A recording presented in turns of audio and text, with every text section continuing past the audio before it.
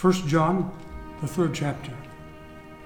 See what great love the Father has lavished on us, that we should be called children of God. And that is what we are. The reason the world loves us, does not know us, is that it did not know Him.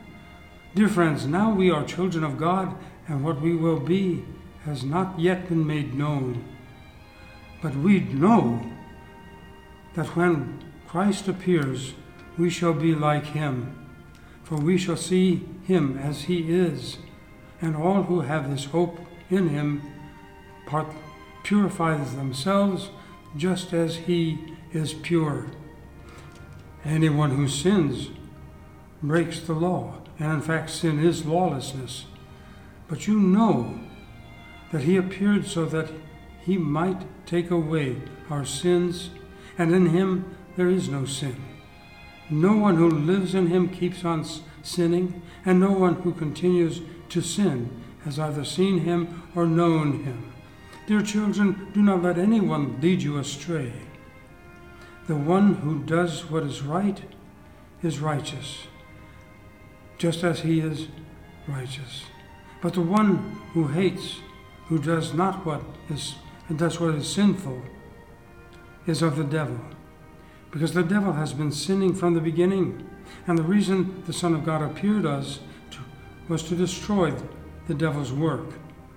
And no one who is born of God will continue to sin, because God's seed remains in him. They cannot go on sinning because they have been born of God. And this is how we know also who are the children of God and with the children of the devil. Anyone who does not do what is right is not God's children, not God's child, nor is anyone who does not love their brothers or sisters. For this is the message that you heard from the beginning, that we should love one another. Do not be like Cain, who belonged to the evil one and murdered his brother. And why did he murder him? Because his own actions were evil and his brothers were righteous. Do not be surprised, my brothers and sisters. If the world hates you, we know that we have passed from death to life, because we love each other. And anyone who does not love remains in death. Anyone who hates brother or sister is a murderer. And you know that no murderer has eternal life residing in him. And this is how we know what love is. Jesus Christ laid down his life for us, and we ought to lay down our lives for our brothers and our sisters. And if anyone has material possessions and sees a brother or sister in need, but has no pity on them, how can the love of God be in that person? Dear children, let us not love with words or speeches, but with actions and in truth. And this is how we know that we belong to the truth, and how we set our hearts at rest in his presence.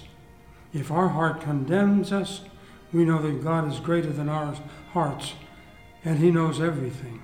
Dear friends, if our hearts do not condemn us, we have confidence before God and receive from him anything we ask, because we keep his commands and do what pleases him. And this is his command, to believe in the name of his Son, Jesus Christ, and to love one another as he commanded us. The one who keeps God's commands lives in him, and he in them. And this is how we know that he lives in us.